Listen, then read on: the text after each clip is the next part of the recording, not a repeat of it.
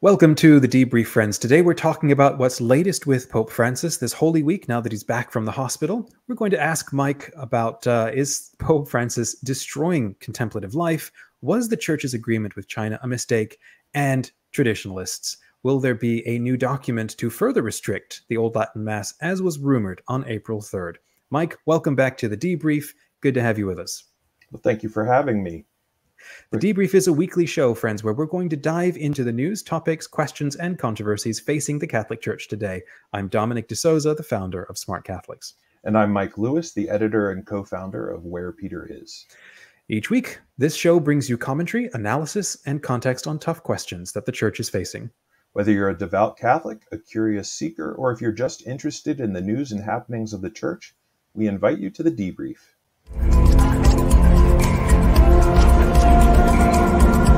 Okay, let's talk about what's the latest with Pope Francis. He was rushed to the hospital. What was going on with that? So I think I want to say it was Wednesday after his Wednesday audience, there were reports that the Pope was feeling chest pains and was rushed to the hospital in an ambulance. That was according to Italian news sources. The official Vatican line at first was that he was going to the hospital for scheduled tests. Obviously, it sounded a little bit more urgent than that, or more serious. But he stayed in the hospital for a couple of days. They said he had a bronchial infection. Now, obviously, he had for those of you who don't know, when he was a young adult, he actually had a very serious lung infection and had to have part of his lung removed. So I don't know if it's related. If his current situation is related to his earlier problems, but needless to say, Friday night he was eating pizza with the hospital employees. Saturday morning he went around. He was visiting the sick. There was a very powerful video of him consoling a mother and father whose 5-year-old son had just passed away. He baptized a baby. He seemed to be standing pretty well. Obviously, Business as usual. He's been using his wheelchair more often, but by Palm Sunday, he was back overseeing that mass. He delivered the homily. So, he's 86 years old. Obviously, someone's health can take a very dramatic turn. And, I'm 40. I'm half his age. I'm 43, and I had a near-death experience a month ago. An allergic reaction to something, and we don't even know what caused it. So rumors that he's violently, or that he has some dire illness are probably overplayed, but you always have to be concerned when someone his age suffers some kind of infection or some kind of. And now that we're 10 years into his papacy, his two predecessors have two different kind of models. I mean, he's expressed papacy for life if he's able to stand up to it. But with the passing of John Paul II and then the retiring of Benedict XVI, do you have a sense of how he might handle that if his health condition continues to worsen? Well, he's actually reinforced very strongly that he believes the papacy is for life. I don't know if it's because he's reflected on the aftermath of Benedict's death, and a lot of people have been using that.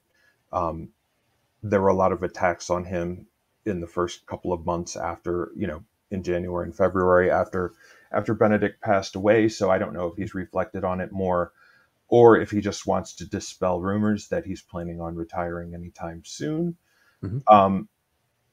He's been very forthright a little about his illnesses. I know when John Paul got sick, it took them a few years, even though his hands were obviously shaky, for the Vatican to actually admit he had Parkinson's.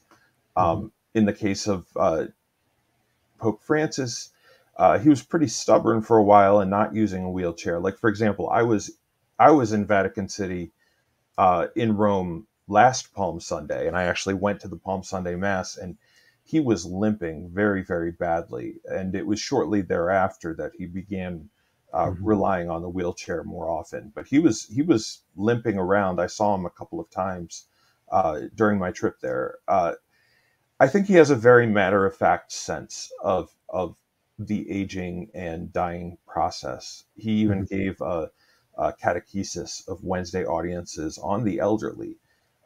He's talked about the loneliness of the old being one of the greatest social ills in our society. He's talked about, he's visited nursing homes. He's um, really talked about how we can't just shove grandma away in a closet. Like we Mhm. need the relationships between the old and the young. We need to value people at all stages of life, whether they're unborn from the womb to tomb. Mhm. So I I mean, my perspective is that he will probably be fairly open about his health problems, as John Paul II was. Mhm. Um, but if he reaches a point where, intellectually or physically, he's just not able to Mhm. perform the role, I still wouldn't rule out a resignation. But that's Okay. just my sense. Good deal. All right, let's move on to our next talking point. Is he destroying contemplative life? Where Peter has recently put out a post about nuns speaking for themselves. What's going on there? So this goes back to the document's core orons and let me see if I can get the name right. Uh, Voltaire de Querere, I believe it's called, and I didn't have it pulled up. Basically, Vatican II, and we have an article uh, on this. Um, Vatican II called for reorganization of um, different religious groups, and basically what happened was in 2016 and 2018, the Vatican finally put out documents for contemplative nuns, cloistered nuns, contemplative women religious. Um, and there were some revisions within it about uh, formation time, um, the chain of command. Do we have to ask the bishop to do this? Some things were reassigned to the mother superior. Certain issues, one that I believe was brought up was the amount of time that a cloistered nun can request to be away from the monastery. Mhm. Uh, and they gave the example of um, one nun who her her mom was ill, her dad had passed away. Uh, Basically, she helped take care of her mother in the last few weeks of her life, and then had to arrange her estate, had to get her house sold, Mhm. that sort of thing. And because a lot of times nowadays people join monasteries, miles and miles away from where they live, where they grew up, as opposed to, you know, a century ago, people would just go to the local Carmelite monastery. Mhm. Now it's, let me look at the one in California. Let me look at the one in Rochester. Let me look at the one in New Jersey, and then they would discern into one of them. Mhm. Um, and if there was a family emergency and time, people need to go back. Another thing is handling of social media, handling of internet. Mhm. Um, these kinds of things weren't in the last document that was published back in 1950. Mhm. Another issue that came up was requiring monasteries and particular religious orders to join associations. Mhm. Um, so basically, it would be a group of 10 Carmelite monasteries or 10 Benedictine monasteries or 15 Passionist uh, monasteries would basically they would share resources in terms of formation, um, learning from each other, education, basically building stronger ties. Now, unfortunately, what's happened in the United States, and now there are rumors of this kind of thing going on in Italy and in France. A lot of the nuns are very resistant to these teachings. Okay. Um, or to these changes, and they want everything to remain the same. And there has been a media campaign that's gone through a lot of the traditionalist websites like The Remnant, LifeSite News, Crisis Magazine, basically saying that Pope Francis has declared war on contemplative nuns. Mhm. Being contemplative nuns, it's not like the nuns who disagree are really out there in the world defending themselves. Where Peter is, we it's interesting. We got an unsolicited email from Sister Gabriella, and who's a cloistered Carmelite nun who lives in Flemington, New Jersey, in a Carmel there. And her association was embroiled in this controversy where there was a congregation of traditionalist Carmelites who didn't want to follow Cor Orans. Anyway, to make a long story short, she has been writing for us for Where Peter Is, and she just launched her own website now, um, seekingthefaceofgod.org, by Sister Gabriella of the Incarnation. So that's one of the two things that we announced. And then there's also cloisteredlife.com, which it's Vultum de Querere, by the way. I found the article. Cloisteredlife.com is from the Institutes of Religious Life, and they are putting forth articles written by and for cloistered nuns about their lives, about themselves. It's a good way to help remind us that cloistered nuns are still there. They live these hidden lives. They pray for you and me. They pray for the church. Their prayers, the benefits of their prayers are incalculable. But it's just another avenue for, especially utilizing modern technology, responding to these new directives. Let's talk about religious life. Let's talk about the spiritual reflections that we've been doing. Let's talk about vocations and what the life of a nun is. So these are more importantly, it's giving them the voice to be able to speak on their own terms, as opposed to having influencers or news outlets speak on their behalf, or, as we've seen a lot of times, hijack the conversation. So that's very exciting. Speaking of hijacking conversations, we've had a lot of news outlets and discussion on what's happening with the church in relation to China. And we wanted to talk a little bit about the Bishop of Shanghai and whether the church's agreement with China was a mistake. Can you bring us up to speed with what's happening there? Yeah, I mean, basically, the Vatican has announced, well, first the Chinese church announced that a new bishop, Monsignor Shen, was installed by the Chinese bishops as the Bishop of Shanghai. Now, this see has been vacant for about 10 years.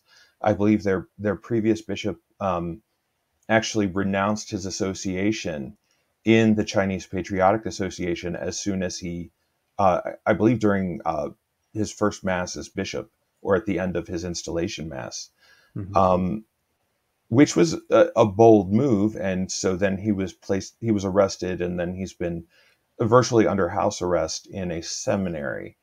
Wow. So the Vatican and the Chinese church, or the Chinese, this Chinese Patriotic Association, they worked out this deal in 2018. Nobody, and this is the thing, nobody looks at China as a trustworthy partner to make an agreement. What the deal sought to do was to unify the Church of China, to regularize the bishops that weren't recognized by the state, to basically make them legal, the unregistered or so-called underground churches. And it was also to bring those that were associated with the Patriotic Association back into full communion with the church. There have been some successes. The Vatican has always described it as a modest step. Recently, prior to this, a few months ago, the Chinese bishops transferred a bishop from one diocese. He was a legal bishop, a Rome-recognized bishop, but they transferred him to a new diocese without Rome's express permission. It was a challenge to the Vatican, and this seems like an even bigger challenge. It's actual straightforward defiance. I mean, that's not to say that the deal wasn't the only option that they had. I don't know what the alternative is. It's not like they had any leverage in the negotiation. They cautiously accepted the deal, and they expressed that it was a step in the right direction. But obviously, there's certainly a long way to go. And if China isn't going to honor the deal, um, it's not worth what, the paper that it's written on.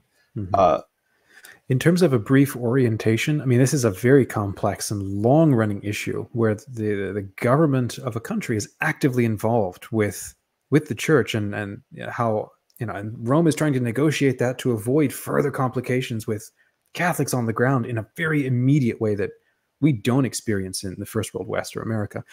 Is there a quick sense, or that a thumbnail overview you can give us about yeah, the and difficulty with these negotiations? it's, well, the negotiations. I mean, it goes back to the 1940s and the 1950s. Obviously, China is an atheistic government, um, and during the Cultural Revolution from 1966 to 1976, all religious people were persecuted. All Christians were persecuted, whether you were part of the underground church or the official church. Mhm. But the basic idea is that it's not necessarily a monolith. Mhm. There are different stages of underground, from house churches to and villages where Catholics are imprisoned or regularly persecuted, to places where there are towns where everybody has 5 kids, and it's a Catholic town, and nothing's enforced. Unfortunately, the current regime in China Mhm. is very anti-religion across the board. Um, you hear these stories about you know churches being bulldozed, um, and these are actually, a lot of them are Protestant churches. Um, China allows 5 different religions, but they have to subscribe to the official state religion. They have their own form of Catholicism, Protestantism, Islam, and that's the whole Uyghur controversy, is that the Uyghurs aren't part of that, the Patriotic Muslim Association, or whatever it's called. They have, and then they have Taoist and Buddhist. Um, and the Roman Catholic Church, the church in allegiance with Rome, was not in full communion with the Chinese church before. This sort of gave this mutual. A lot of the bishops themselves had been recognized by Rome prior to the agreement. This just solidified it, or we thought finalized it. But obviously, we've got a long way to go. And if we look at the way that China has been treating religion over the last few years, it's you know things may get worse before they get better, unfortunately. But Okay. it's a complicated situation. Um, the deal, they would have made this appointment had the deal not been there. The fact that they're breaking the deal makes it worse. Mhm. Um, but it's a situation that we need to pray for. Obviously, full religious freedom, Mhm. as the church teaches, would be the ideal in China, um, and it's going to take a lot to get us there. Talking about religious freedom and communion with the church, there were rumors that on April 3rd, a new document would further restrict the Old Latin Mass, causing additional concerns among uh, followers and adherents to the Old Latin Mass. What's the deal going on with there? What is this document? Did it come out on April 3rd, or has that been bumped down the No, road? nothing came out on April 3rd. I don't know if I mean, the rumors are so strong that it seems like there would be something that is going to come out. I don't know what format it's going to be in. People thought April 3rd would be the date of release because it would have been the anniversary of Missale Romanum, which was the apostolic letter from Paul VI implementing the new missal. Um, it seems to me that there still needs to be a document about the priestly associations, like the Fraternity of St. Peter, the Institute of Christ the King, these groups that are tied to the traditional Latin Mass. Obviously, the Pope has expressed his agreement, or his intention, that we all return to one common form of the Roman Rite. Mhm. Um, and so my guess is that this document would probably um, start moving those associations in that direction. But what Mhm. form that would take, I don't know. Obviously, one of the symbols is the Chrism Mass. which is, you know, held during Holy Week, traditionally on Holy Thursday, where the bishop and all of the priests of his diocese get together and can celebrate a mass where they bless the sacred oils that will be used throughout the year for different religious rites. There have been some issues where priests of these societies have refused to concelebrate with the local bishop, with their brother priests. Concelebration was something that was brought back shortly after Vatican II, even before the new mass was promulgated. I mean, Archbishop Lefebvre actually, there's documentation of him concelebrating masses in the old rite, but in the vernacular, I think, before the new mass came. So I think maybe making that a requirement, it might even go further to say that they might have to say the Novus Ordo in Latin once a month or something like that. I think the idea is that the experiment of allowing wider use of the old rite, which was not Paul VI's intention at all. He foresaw it phasing out. I think that the experiment has led to radicalism and widespread rejection of Vatican II. And so that was going to be my follow-up question. Yeah. Why can't these rites coexist the same way that there are multiple other beautifully enriching rites all around the world, you know, from different periods of church's history? Why can't these coexist? Well, there are a couple of theological reasons why that would be inadvisable. One of which is, despite what traditionalists will tell you, from the church's official position, the current Roman rite, you know, the Novus Ordo, is the current version of the Roman Missal. You can hear my daughter singing in the background. It's a family show.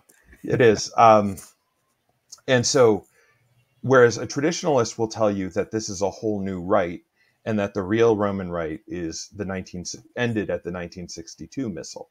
Well, you know, that's not what the church says.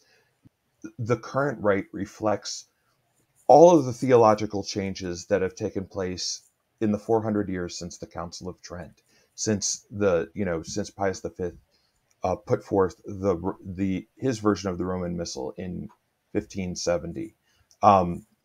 And I mean, the other reason is, if it was just a pastoral accommodation and people were just content to be able to attend the form that they like, that would be one thing. But as wherever we look in the traditionalist space, we see this rebellion against the Pope. We see this criticism of Vatican II. We see this ridiculing of people who attend the normative rite of the Mass as not being as Catholic or not being real Catholics. And this is these are the building blocks of dissent right there, or the first cracks of schism. And I think the Holy Father is wise to let's just cut our losses. Let's try to move forward together and set us back on that path that Paul VI laid out. Beautiful. Well, Mike, hey, thank you for the debrief this week. And speaking of schism, next week we plan on the hot topic in many Catholic circles, which is questions about the German synodal way. So stay tuned for next week. We plan on chatting about that one. Available links from today's conversation are available in the description. Again, this conversation is brought to you by smartcatholics.com, the free online community for millennials, creators, and learners. Join our free and private Where Peter Is group to ask questions, share insights, and suggest your topics for our next episode.